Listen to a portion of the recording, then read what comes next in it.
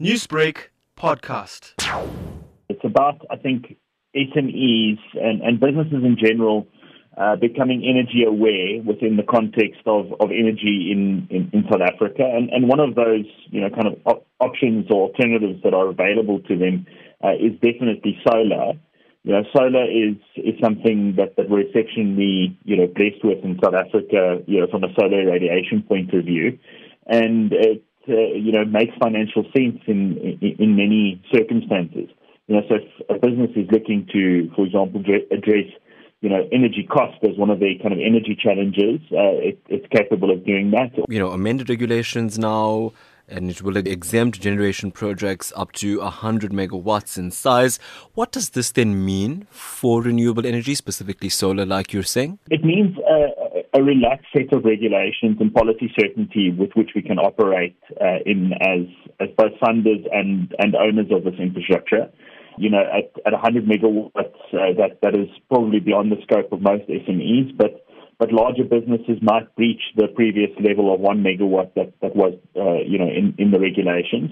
So this allows, businesses to take, further control of their energy situation and as I said, really encompass energy planning within their future strategy. What's the first step for them to look at renewable sources like this, specifically taking the new legislation amendments being announced? I think for the average SME, it seems wise to potentially, dive straight into a solar solution, but it would be better off to potentially just be, cognizant of the energy that you're using. So, for example, just doing things differently, using less electricity where you can, by, potentially, just moving, just turning off lights or whatever the case may be.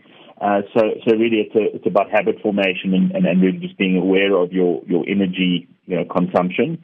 And then the second element is then really incorporating it into your future plans. So by doing that is for example, incorporating energy efficiency and then ultimately involving a reputable supplier to start investigating the use of really a solar power system. We spoke to an analyst yesterday, Kyle, and he says that renewable energy, and if we're looking in the context of solar, it's unreliable, it is too expensive, and it's erratic. So I think there's a definite future for solar energy in South Africa. So within the right use cases and within the right expectation parameters, solar energy is definitely a strong solution.